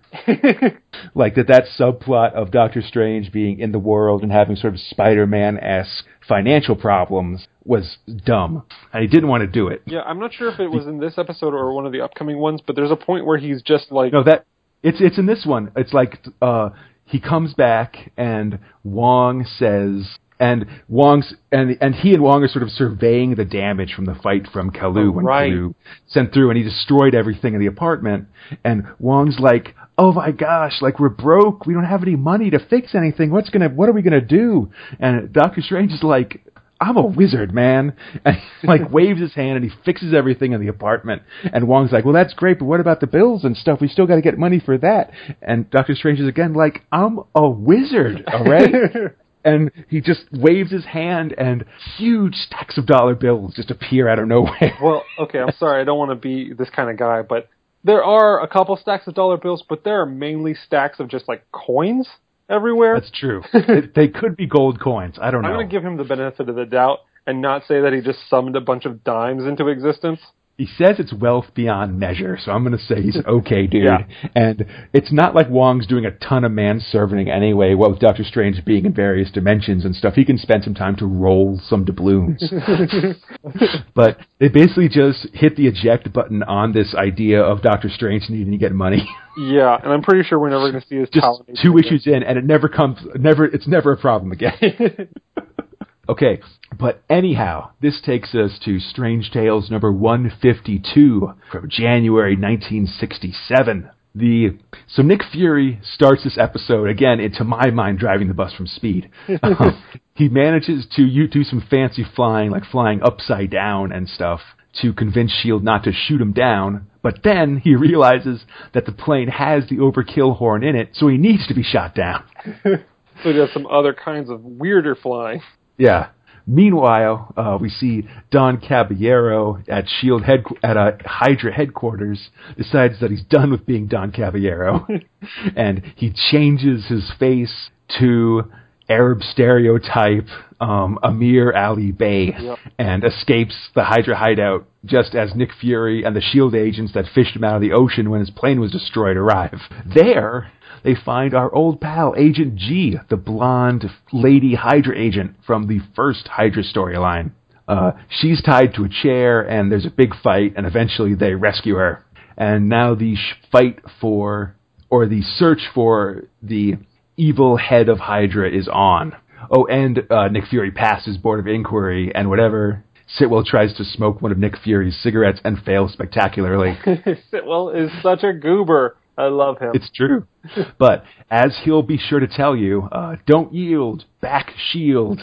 I'm pretty sure he has that tattooed on him somewhere. Absolutely. Well, I mean, it's hard to tell what the styles are in 1967, right? But if it was nowadays, he'd just have a full, arm sleeve that was just don't yield, back S.H.I.E.L.D. in various languages. Yeah, I do think that, based on how sort of nerdy and kind of, lame Sitwell is, he probably doesn't have any tattoos, but if he does have tattoos, there's only one that he would have, and we know what it is.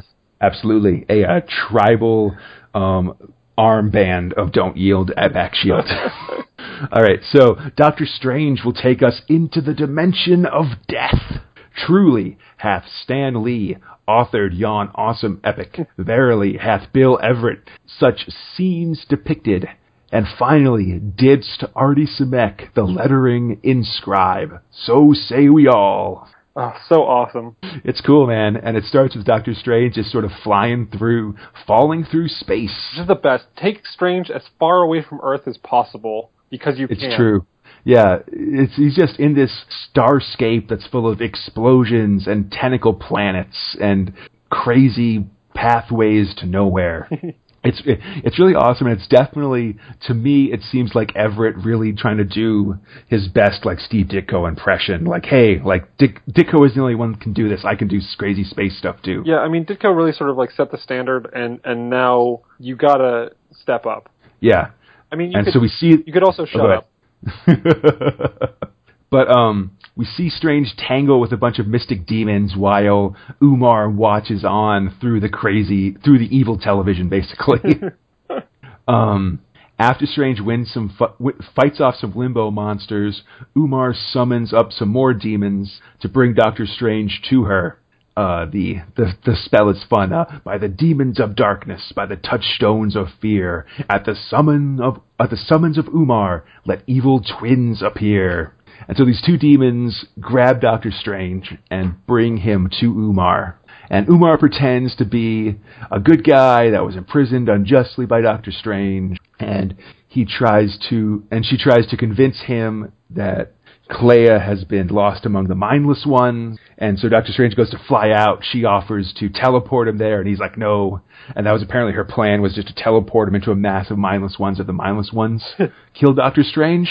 And because he doesn't allow this, Umar's like, he's on to me. Yeah, it's not that the Strange is well adept at, transporting himself places. Yeah, but so Doctor Strange sees through the first part of Umar's ruse, that Umar is in fact a bad guy, but he doesn't see through the second part of a ruse, so he flies out to the mindless ones to find Clea. And In the midst of mindless ones fighting each other, we end our issue and go to Strange Tales number 153 from February 1967. Yeah, Duncan. Real fast, I do want to just say that something that I like about Umar so much is that she is comprised almost completely of hundreds of rouges. Yeah, no, it's all wheels within wheels for Umar. It's ruses all the way down. Yeah. But I digress. Strange Tales 150, The Hiding Place. This comic, I just want to talk about the cover for a second because it starts off with Nick Fury getting a shave and sort of talking about the destruction of the Egyptian Hydra base. And you can see that his barber in the reality kind of looks like Caballero, and then in the reflection he's like all bald and stuff. So Whoa. I'm assuming that that's not just like a misstep of art and actually like an allusion to something greater, which we will find out quite quickly. Also, Fury is like reading a newspaper, but when you look at it from Fury's side, he's just watching a TV. Like, it's all like super techno out, and then on the outside it's like a legit newspaper, which S.H.I.E.L.D. has the best invention. I'm pretty sure they've invented every single thing possible, and now they're just like, well, I guess we can make like an electronic newspaper and a tie that's going to blow up. Yeah, it's like these big conspiracy theories about aliens where all technology was invented by aliens and they're just sort of slowly parsing it out to us over the last like 50 or 60 years. Except in this case, it's a shadowy government secret police organization. I'm pretty sure there's an X-File. I guess could be aliens, actually, now that I'm thinking about it. Yeah, right? There's an X-File episode probably about exploding clothes. So this issue actually starts off with Sitwell and Jones escorting Laura Brown, who's the daughter of the Supreme Hydra. We previously knew her as Agent G. Right. So they are escorting her to a secure undisclosed location when they are attacked by the Hydra Motorcycle Consortium. No! And they just sort of like hop off their motorcycles and like launch them at the car. And, you know, they're in a real bad state. And so they radio for help. And Fury and Dugan immediately hop into a Stola Hydra UFO, which they had Tony Stark soup up for them out of frame, of course, because he's not in any of these comics. Yeah, he was in some of the earlier ones, but he definitely hasn't shown up recently. Yeah, he's busy. He's got his own stuff to do. Yeah, he's Iron Man. Also, quick note, when Dugan and Fury, like, jettison off with their UFO, like, a bunch of random Joes see it and comment, and, like, this one dude comments about how, oh, I just finished a paper that proved that, like, all UFOs were weather balloons. And I just want to say, like, I know you're listening to this, dude. I want to see that paper because I don't believe you. Like, it's super unbelievable in the Marvel Universe. Yeah, I know. It's the most outlandish thing that's happened in all of these comics. There's literally Thor in the Marvel comics. Exactly. Like, yeah. You live in a world with, like, Ant-Man and Thor hanging out, saving lives daily. And the weirdest part of it all is that this guy's thesis paper is that all UFOs are weather balloons. Like, I want to see those sources. I don't believe you. You're making some really, like, huge sort of, like, claims here, buddy. And I don't believe it. Sorry. But anywho. So Fury and Dugan, they race up and they immediately are swarmed by more Hydra agents while they're trying to rescue everyone else. And so Dugan, in a brief moment of weakness, actually radios for backup. Oh, no. I know, but it's fine. You know, they needed it, and it's important to really sort of recognize when you're at those moments. But it so happens that Supreme Hydra has donned a new disguise as S.H.I.E.L.D. agent Bronson, and he is joined with the other S.H.I.E.L.D. agents to go and rescue Fury. And he does this expertly by murdering a whole bunch of his own dudes. He's always a step ahead. He is. And so now him and Fury are besties, and the Supreme Hydra has infiltrated S.H.I.E.L.D. in the dumbest chess move of all time. Like, it's the equivalent of, like, painting your king the opposite color and then killing all your pawns. But, you know, he's in charge of Hydra, so he must know what he's doing. Yeah, you can always get more pawns, man. Come on, it's Hydra. You cut off one head, two more grow back in its place. They say it right on the tin. Exactly. And that leads us to Stephen Strange, master of the mystic arts, in Alone Against the Mindless. Stupefying story by spellbinding Stan Lee. Inconceivable illustrations by mystic Marie Severin. And legendary lettering by sardonic Sammy Rosen. Which they're really going overboard with these names now. Yeah, I just want to say that Marie Severin is one of my favorite Silver Age artists. She's really awesome, especially in these comics. Like, she picks up the Strange stuff, and she is like throwing in all these crazy stuff. Like there's one panel where you can see like there's a puddle on the ground, and there's a sword that's been plunged into the puddle, and it's coming out upside down right next to where the sword's been plunged. Like, it's just full of all these weird things. Yeah, she's really awesome, and she doesn't actually get a ton of. She doesn't like get her due, I think, as a Silver Age artist, and sometimes in like books and stuff about the era, they'll just refer to her as a colorist, and boo to this, I say. No, yeah. Because I think she does a really good job just with Doctor Strange and all the cast of characters and stuff. And I know this is going to be a bold claim, but in her work, from what I've just read, she has probably the coolest action in these comic books. I mean, definitely I think so of this era. I mean, especially, in the Silver Age, everyone's still trying to figure out a lot of really good action stuff. Yeah. And so she does a good job of making like the mindless ones be really kind of scary. I think she draws Umar really well. Definitely. And how Doctor Strange sort of flying around and stuff. Like everything is handled really, really nicely. And I just like, she shows up in comics every now and again. Whenever I read a Silver Age comic and Marie Severin shows up, I'm like, all right, hey, that's my artist. Yeah, you know you're in for something good when her name on the comic page. But so getting into the comic, we begin with Strange being surrounded by the mindless, but it's not really a big problem because he just like flies off and he realizes that they can't jump, so he's okay as long as he's airborne. Yeah, they're mindless. Exactly. Says it right there. But while he's flying away, a giant laser flies off into the sky, and Strange worries it could have something to do with Clea. So Strange just can't ignore the laser, but he realizes the threat of flying directly into a giant laser, so he covers himself in a invisible force field, and he takes off like a moth to the flame. All the while, Umar watches overhead through a crystal ball, constantly commenting on how impressive Strange is, and how it's like such a shame that he's got to die. Personally, I really hope Strange doesn't die. Me too. So Strange makes his way to the beam, and sure enough, he finds Clea, his love, trapped in an intangible light prison. And for a second, for a single heartbeat, Strange lowers his guard. And without an ounce of remorse, Umar delivers a crippling psychic blow to Stephen Strange, completely overpowers him, causes him to fall into the waiting hands of the mindless. The mindless ones begin to brutally beat Strange around while he reminds himself of all that he holds dear and that everything that's at stake. And with whatever remains of his strength, he attacks the mindless horde. This is where things get extremely awesome, because Strange quickly realizes that his magic alone won't be enough to save him. And so he starts to use, like, kung fu also. Like, Strange starts... Yeah. He starts doing some, like, Steven Seagal Aikido-level stuff, where he's, like, using enemies, like, strength against them. He maneuvers enemies in the way of other enemies, like, blasts to block himself. He does a sweet jump kick. Yeah. So, if anyone's got a problem with Marie Severin, they can take it up with him, because his kung fu fighting is awesome.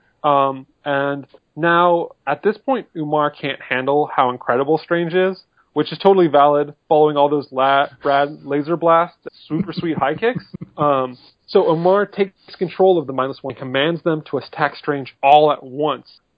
Strange tries to hold them off, and he defends his attack with his cloak of levitation, but he realizes that he can't retaliate while he's got his cloak up, and if he tries to attack with his amulet, then he's vulnerable to attacks himself. And even then, the amulet's power only lasts so long. And it really seems like it's the end for our intrepid Void Tripper. Yet, in a final moment of inspiration, Strange realizes that he's been going about things all wrong, and so instead of attacking the mindless ones, he unleashes a gleaming, glittering glare by the shining, shimmering shades of the Seraphim, and momentarily blinds Umar, which is rad. And so then, thinking quickly, Strange disguises himself as one of the mindless ones, but Umar doesn't care. She just forces all of them to attack and kill one another until Strange is revealed. And even then, she gets super bored real quick, and so she just banishes Strange's illusory spell.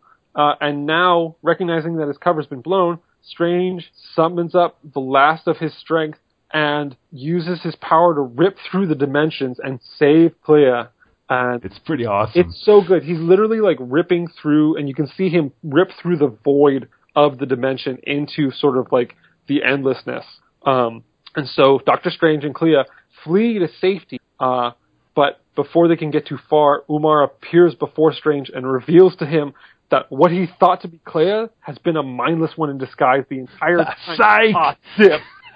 And then, Umar cackles at Strange. You are no longer worthy of my attention. Now you shall perish at the hands of the lowliest of my subjects, at the hands of your prize that you thought you had won, which, whoa, that's super evil and, really boss. Also, Yeah. The next issue is called Death of Clea, which is come on, guys. Yeah, that's Strange Tales number 154 from March 1967. The cover says Clea must die. Oh. So the S.H.I.E.L.D. story, beware the deadly dreadnought. So everyone in S.H.I.E.L.D. is sick and tired of Supreme Hydra changing faces all the time. They've had it. So they've got a supercomputer with a creepy face called AutoFac. Oh, yeah. That's analytical unit for tabulation of origin factors and computation. Because you can't just name something. It has to be. Absolutely. This thing looks so creepy. It's got a face and hands. Why? It's the Uncanny Valley. Literally. It's the 1967 Uncanny Valley. So AutoFac's going to figure out who Supreme Hydra is. Meanwhile, we also see a really awesome cutaway blueprint view of the helicarrier. And it's basically like a 12-year-old's drawing of their perfect room, if you know what I mean. Oh, yeah, totally. Or their totally. fort or something. Oh, my gosh, that's perfect. So, there's tons of, space for, armories and an ICBM and a weapons lab and stuff, and not a lot of space for, living quarters or, a mess hall, Hey, who needs to eat? Yeah. Oh, absolutely. But it's just all the, the priorities of actual design are not taken into account. I don't even want to know how many bathrooms there aren't. There's got to be 2. I don't see any on the blueprint, but it's just a cutaway view, so who knows? Anyhow, so that goes back to S.H.I.E.L.D's Q/Haberdasher and gets secret gadgeted up, basically. Yeah. He gets a self-destruct ring. The buttons of his coat can be chewed to give him extra oxygen. He's got a belt. Oh, yeah, sorry, and the punchline is, hey, what's this fancy belt do? The most important thing of all, Mr. Fury, holding up your pants. Insert a rim shot here. What a jerk. But it's a good thing that Fury got all this new gear, because he's suddenly attacked by a giant blue robot called Dreadnought, who bursts through the wall of the helicarrier that's in space to kill him. So Fury fights Dreadnought, uses every single one of his new gadgets in the process, including his self-destruct ring, which he ends up jamming in the robot's head and destroying him. There's a cool moment where, the Dreadnought hits him with gamma rays, and there's these white and black rings, and everything's in negative, and it's very cool. I love it when they do that. When they, some people might think that they're, cutting corners on, art or whatever, but I really appreciate the way that they will mix it up with things like that. Yeah. No, this is really one of the signature things that Strenko does, so it's something to keep an eye out for. We also learn Dum Dum Dugan's first name. Oh my God, I've been waiting my entire life for this. His full name, which is Timothy Aloysius Cadwallader Dugan. I knew it! Gabe Jones asked if when they named him, his parents were expecting an elf, which I think is pretty funny. So good. Oh my gosh, they're so mean to Dugan. It's true. He's pretty mean back. Oh, yeah, I mean, he'll punch you in the face, Yeah, he's not some softie. Yeah. Meanwhile, Laura Brown sneaks into AutoFac to try to figure out the identity of Supreme Hydra, but when she does, she gets chloroformed by Bronson, who is Supreme Hydra in disguise, and then Bronson changes the data so that it looks like Barbara is or that Laura, I should say. That Laura is Supreme Hydra. And everyone's like, I don't know about that one. I'm not buying that seems pretty far-fetched. And Bronson's like, all right, I got to just kill everybody, I guess. And that's sort of where we end the episode. But we go to the Doctor Strange story, Clea Must Die, a Mystic Marvel masterwork by Stan Lee and Marie Severin, lettered by Sam Rosen. So this issue starts with a one-on-one fight with the mindless one, Umar catfished Doctor Strange into thinking it was Clea last episode. Strange manages to survive by leaving his physical body, which becomes invulnerable when he astral projects to his ectoplasmic form. Eventually, the mindless one gets bored with beating up Strange's invulnerable body and walks off to find better prey. And during this time, Umar, being the standard supervillain, has left the scene, assuming Doctor Strange will be killed. Just kind of, cleans her hands off and walks away. Like, that's the end of that chapter. Done and done. So Doctor Strange manages to get back into the Dark Dimension and finds Umar monologuing to her goons, basically, saying that whenever she banishes people, she banishes them to a specific dungeon dimension. And that's how she does it, and that's the plan. And Doctor Strange says, oh, well, that's probably where Clea is. I'll check that place out. So it's a complex thing, and he finally manages to force his way into the dungeon, using his cloak of levitation to go through big fiery things of lava and stuff. And he comes to the evil dungeon. And it's rough in the dungeon, man. Everybody's black and white, and everything seems really miserable, and we hear them all sort of saying, like, ooh, that guy's from the outside. He's not one of us. And Strange asks if anybody's seen Clea, and he summons up, like, a magic picture and goes, all G-1000, like, have you seen this girl? And they say no. And then Doctor Strange sees a strange sight, a man in a robe with a staff that turns out to just be a robe and a staff. It's Veritas. He fell for his own trick. It's true. Yeah, how he took down Mr. Rasputin. Yeah, exactly. But this turns out to be Veritas, the legendary embodiment of truth incarnate. I don't know why they're in prison. Yeah, who knows? But it's lucky that he is, because the two of them team up to take down Umar, basically. Yeah, thank goodness for that. Yeah. So they leave the prison, and Strange fights his way through Umar's various defenses and confronts Umar. But then it turns out that it's just a ruse. Or they magic fight and Strange loses, but it turns out to be a ruse for Veritas, who sneaks up from behind her and sort of shows her the truth of her existence, basically. She deserved it, though. Yeah. So Umar feels like she's beaten, but she decides to get final revenge. It turns out that actually Clea has been hidden in Umar's evil view screen this whole time. And in our last act, Umar shoots a force bolt through the view screen at Clea. She says, by my hand, Clea dies. And that's the end of the episode, and it's BS, because this is another one where, like, the title of the issue is the last thing that happens in it. Yeah, pretty much. And it just seems like bad pacing to me or something like that. I don't know. I don't like it. I feel like that oftentimes when this sort of thing happens, they know where they want to go. They just don't know how they get there, so they kind of, like, wander around a bit, and they're like, oh, shoot, we're on page 9. Crud. It's true. But that takes us to Strange Tales number 155 from April 1967. Which starts off with the S.H.I.E.L.D. story, Death Trap. At the beginning of this, we see Nick Fury like yelling to his crew. He's got to get this new Q-ray set up, which was brought aboard by this scientist, Anton Trojak. And this guy looks like, if you've ever seen God portrayed in like a movie in a very ham-fisted way, it's like this dude. He also kind of looks like buff Colonel Sanders, who has Daredevil's glasses on. Yeah, I'd say Colonel Sanders with Daredevil glasses is the better description to my mind. Yeah, definitely. Also, this is the first issue that's written and drawn by Jim Steranko. Oh. Which is a pretty big thing for Marvel, because usually everything is drawn by one guy and written by another guy. It's actually pretty unique that Steranko is able to write and draw his own comic, and something that, because he was kind of a young guy, blistered the older guys in the Marvel bullpen like Jack Kirby and stuff. That is really cool. I didn't even think about that.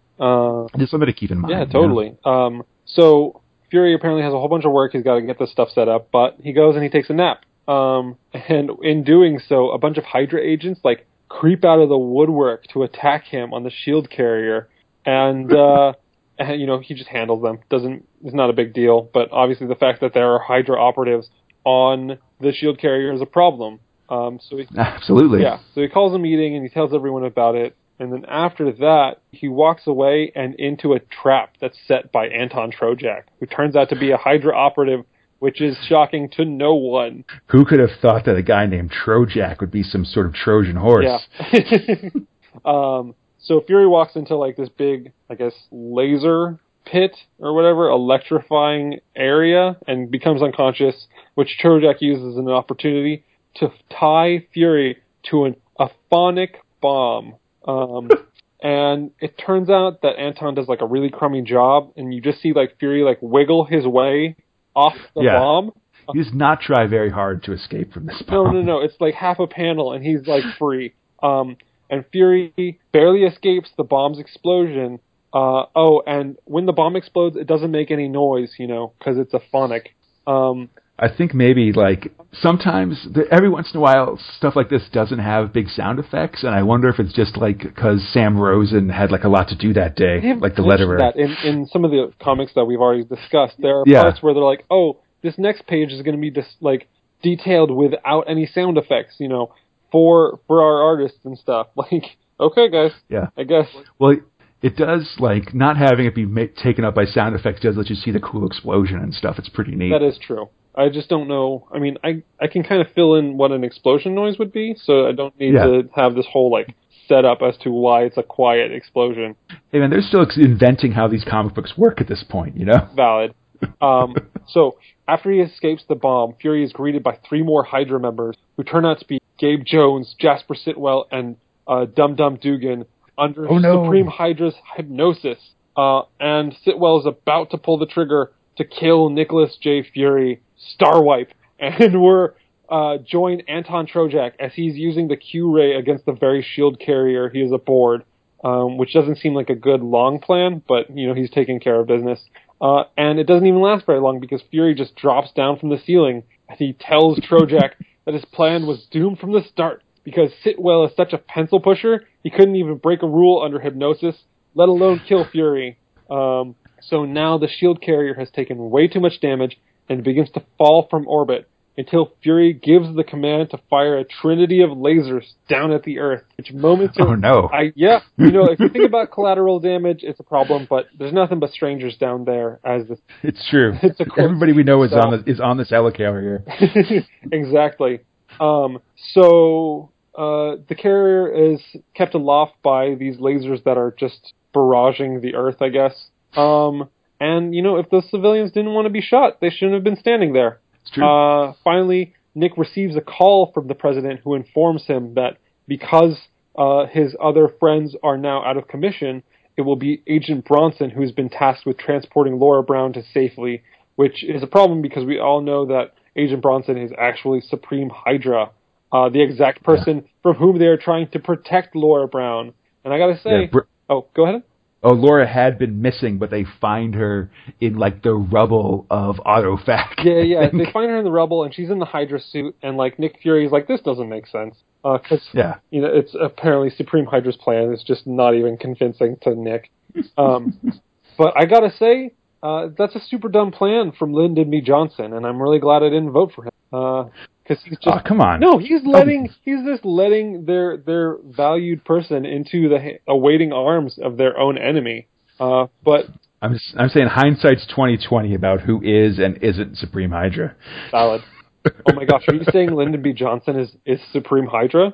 Well, if Nixon could be head of the secret empire, I mean... anything's possible. The precedent is there, is what I'm saying. Anywho, that leads us into Doctor Strange, Master of the Mystic Arts, in The Fearful Finish. I'm assuming this is going to be the last one. Yeah, absolutely. Wait, wipe my hands, go home. Only 11 this time. It's a good time. We are urged to read the following awesome announcement as quickly as possible, for a wealth of enthralling enchantment awaits, and not a wondrous word is to be missed. A mystical marvel masterwork by Stan Lee and Marie Severin, lettering by Artie Simek. Now, wasting no time because there is none to waste, Stephen Strange speeds off to the aid of Clea. Using everything he can muster, Strange races to intercept Umar's deadly spell. And just as it's about to reach Clea, Strange edges out the beam, putting himself between Clea and the blast, and he cries out the incantation, let that which is be not. Let that which is be not. Let that which is be not. Let that which was live on. Let Clea be forgot. Reverse thy course.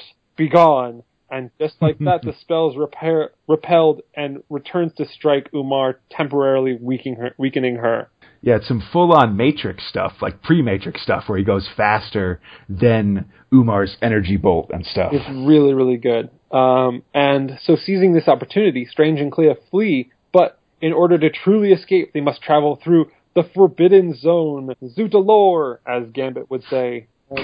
Why? I gotta call out my favorite and worst Marvel character.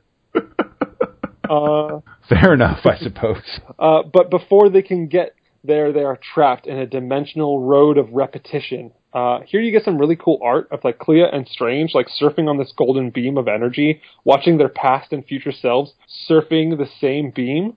But Strange realizes that he's about to collide with one of his other selves, and so he, quickly thinking, causes road of repetition to explode with a blast from an amulet, and it frees them, allowing them to finally reach the Forbidden Zone. Their excursion through the Forbidden Zone immediately becomes more deadly than they could have even imagined, though, because as soon as they enter, Umar commands the very ground itself to come alive and attack Clea and Strange. Clea quickly gets caught by the earth, and before she is fully pulled underground, Dr. Strange uses the flames of Faltine to create a protective barrier around the two, and it's really cool because it literally looks like there's no ground underneath them at this point, just a burning ring of fire. And so they're real bad, and Strange knows it too. So he casts out a desperate plea for help to his master, the Ancient One. Hearing this, the Ancient One creates a mental link with Strange that results in a giant energy chain being stretched from one to another to create a path of salvation for Strange and Clea to travel upon. However, Umar remains undeterred, and he creates this massive, imposing cosmic storm directly in Strange's path. And it is maybe my favorite single panel in this entire episode, because it's very cool. Yeah, so they're in space, and there's this giant glowing golden like rings of Ragadur, like stretching off into the eternity and into this massive looming storm. It's awesome. However, Strange and his master's power prevail, and at long last, Strange and Clea return to the home of the Ancient One. Sadly, though, there is no time for celebration, as his master grows considerably weaker, and Clea remains in danger as long as Umar exists. Thus, they must do the unthinkable. The Ancient One tells Steven they must perform the spell of banishment on Clea. She will be safe from Umar, but none have ever returned from the spell of banishment, and she will be gone from Strange's life forever. And it's at this point, I gotta say, I bet Clea would like to have some say as to whether or not she's just banished into nothingness. Nah, she's sleeping. She's okay. Don't wake her. There's no time. So without further discussion, the Ancient One ascends to the position of Nirvana, intones the spell of banishment, and causes Clea and the magic scroll to fade away into nothingness. Now, Strange is furious, and in a rage of having to disappear Clea, actually like a proper magician, might I add, Strange begins to set off to take down Umar once and for all.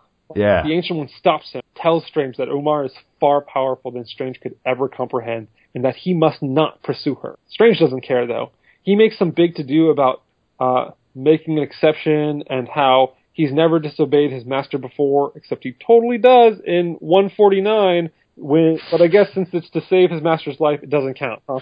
Yeah, I feel like that's okay. Yeah, that one we'll just give a wide. We'll write that one off. Good citing. I like it. Thank you.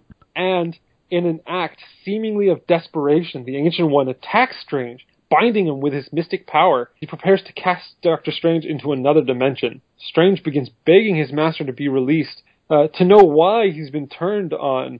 And with that the Ancient One informs him, if you were to remain in this universe, you shall surely perish, for Umar walks the earth. Oh, no! Yeah, which I guess is worse than when she was just able to see and do anything from anywhere. Yeah, it is, as we'll find out in Strange Tales number 156 from May 1967. Yeah. Oh no. So, but first, the S.H.I.E.L.D. story. One thing I want to call out quickly in the opening of the S.H.I.E.L.D. story is we see a new plane Tony Stark has designed, and it's called the Dinosaur. Nice. Is that any way related to the Brainosaur? I can only assume that Tony Stark has some weird fetish for naming his planes after dinosaurs in some way. Man, if I could afford planes, I would do the exact same thing. Because first was the dinosaur, and now first was the brainosaur, and now it's the dinosaur. He should have really just called it, like, if he's got a plane that he wants to name after a dinosaur, he should have done, like, the Pterodactyl or something like that. I'm sure we'll get to it. There's time. Yeah. But so, Bronson's going to take the dinosaur, it's Dynasoar, so like dinosaur. But so Bronson's going to take the dinosaur with Laura to take her to trial, basically. Yeah. But instead, he takes her to Hydra HQ, Hydra Island, which is a crazy, like, Art Deco island, basically. My favorite type of island. Yeah. Islands are not, like, fashionable enough, I feel. Yeah, well, this one's all artificial. It's all, like, buildings and craziness. And unknown to Supreme Hydra, Nick Fury stowed away. Oh, man. As he's wont to do. Yeah, absolutely. So, basically, so Nick Fury is stowed away. He's got an awesome jumpsuit. He's got some cool new spy gadgets. He's dieharding his way through Hydra Island. As Supreme Hydra addresses the world, surrender or be infected by Hydra's deadly death spore. Do you know that there are 40,000 Hydra terrorists in the world, and Fury has to happen to kill the one that's got feet smaller than the size of his sisters? Get out of here, buddy. I will. But so Supreme Hydra makes an address to the world, and you see pretty much the whole Marvel Universe in the announcement. We see the Fantastic Four, Thor, Daredevil, and Spider-Man in one panel, Captain America, Scarlet Witch, and Hawkeye in another, the X-Men in a third, and then like Wasp, Giant Man, and Iron Man, and the Hulk. Has the whole like 616 thing been established yet? Nah, not yet. Okay. So this could be anyone. It's basically the 616, though. Whatever. I noticed that we don't see Doctor Strange in this, but whatever. He's probably busy. Just a long line of slights of Doctor Strange in large-scale Monster Universe stuff. In his own comic, no less. It's tough. That's all I'm saying. I see you, Marvel. But anyhow, Nick Fury infiltrates the base. There's some really awesome Stranko fight scenes, like where Nick Fury like launches himself off things and people go flying and things. It's really neat. Yeah. And Supreme Hydra gets his face returned to its original face. Of no face? No. You see it after Nick is captured. We see that Supreme Hydra is in fact has the scarred and monocled face of Baron Strucker. Oh my gosh. And FYI, Baron Strucker is like a Nazi that Nick Fury fights in the Howling Commandos in his World War II comic. But apparently he's alive and well in the 1960s. Aw, dip. Next issue, Showdown. But that's the next episode as well. I gotta say, though, like, we can't really be that surprised that there are people who have existed longer than sort of the regular amount of a human lifespan. It's true. Like, Nick Fury's they'll reveal that he took, like, a serum to make him be young, but he doesn't have to be that young. You don't have to be that young to be a World War II vet and also walking around in 1967. Yeah, you know? Seriously. But, still, whatever. So, Umar walks the earth. Brand ye these necromantic names upon thy brain, O true believer, for they have truly created in thine own behalf enchantment without end. Stan Lee and Marie Severin, lettered by Artie Simek. Let's go, Artie. Yeah. So, Umar is loose on the streets of New York. She's banishing bystanders and generally being vaguely evil. Maybe she's just protecting them from the lasers that are coming from the shield carrier. Certainly possible. So realizing that Umar is about to strike at both himself and Doctor Strange, the Ancient One releases Strange from his banishment. He tells Strange that the Ancient One's going to go have a showdown with Umar, and Doctor Strange should play their trump card by summoning the greatest of evils, the mighty Zom. That seems like a zero-sum game. It's like a weird choice. But meanwhile, Umar is running amok in New York City. She makes her way to the Sanctum Sanctorum and completely levels it. And it's not clear how Wong survives this, and I'm worried about Wong. I'm sure he's probably running errands or something. Now we totally see him inside the house when she levels it. Oh, man. Well, he's stronger than we ever assumed. Hey. And at this point, also, Stan Lee takes some time to tell us that Umar isn't actually speaking English in all this. She's speaking the dialect of the Dark Dimension that's loosely translated for our benefit. Oh, thank goodness. Yeah. I feel bad for all the people she's banishing. Like, they don't even know why they're disappearing. It's true. So then, from New York City, Umar strikes at the Ancient One, basically through the earth, from New York to Tibet. It's pretty awesome. But through this, Doctor Strange is summoning Zom. It does not seem like this is going to be worth it. In the name of the Eternal, by the rings of Ragador, though his spirit be infernal, Zom must live once more. Okay, so Zom is crazy. Zom is furry, kind of like a Wookiee from the neck down. Oh my gosh. He wears a light blue sleeveless vest, an orange sash belt, purple briefs, and yellow loafers. And then his head is necklace and kind of potato shape, with one big strand of hair coming out of his forehead. This guy's insane looking. He looks like a Mr. Potato you've left in the sun too long. Yeah, he's mystically blindfolded, and his hands are chained together and covered with what look like the tops of fancy salt and pepper shakers. Oh my god. Or like cheese graters or something. He looks crazy, yeah. Man, in a really weird way. Kind of makes you miss the Sphinx. I mean, at least the Griffin had like a design ethos, you know? Yeah. Like, it seems like Marie Severin just kind of threw a bunch of darts at a dartboard for elements of Zom's design and kind of went with that. So anyhow, the Ancient One and Umar have squared off for a showdown at Stonehenge, where apparently the Ancient One lost to Dormammu many years ago. I think second to space, Stonehenge might be my favorite epic battle location. It's a good location. It's going to show up a couple times in this sort of series of fights with the Ancient One and stuff. For sure. And things are going bad in the fight between Ancient One and Umar. Umar has beaten the Ancient One pretty well, until Strange shows up with Zom, and Umar basically takes one look at Zom and is like, "Deuces, I'm out of here." And she vows never to return to Earth because Zom is loose on Earth, and that's real bad, and she can only be safe in the Dark Dimension. Yeah, she should never have left. Yeah, but so now, hey, the Umar problem is solved. But how do we solve our Zom problem? It's not clear. You have to get a bunch of bears to get rid of Zom, and then you gotta cover everything with bear traps. And then the snakes kill the bears, and then we just wait for winter and the snakes all freeze. Exactly. But we'll find out how they deal with Zom on the next episode of Stranger by the Dozen. Woo! Woo! All right. So, if you'd like to contact the podcast, I'd love to hear from you. You can send me an email at strangerbythedozen@gmail.com, or interact with the show on Facebook and Instagram at Stranger by the Dozen. You can find us on Twitter at Stranger by the 12. That's Stranger by the 12, and at Tumblr at strangerbythedozen.tumblr.com.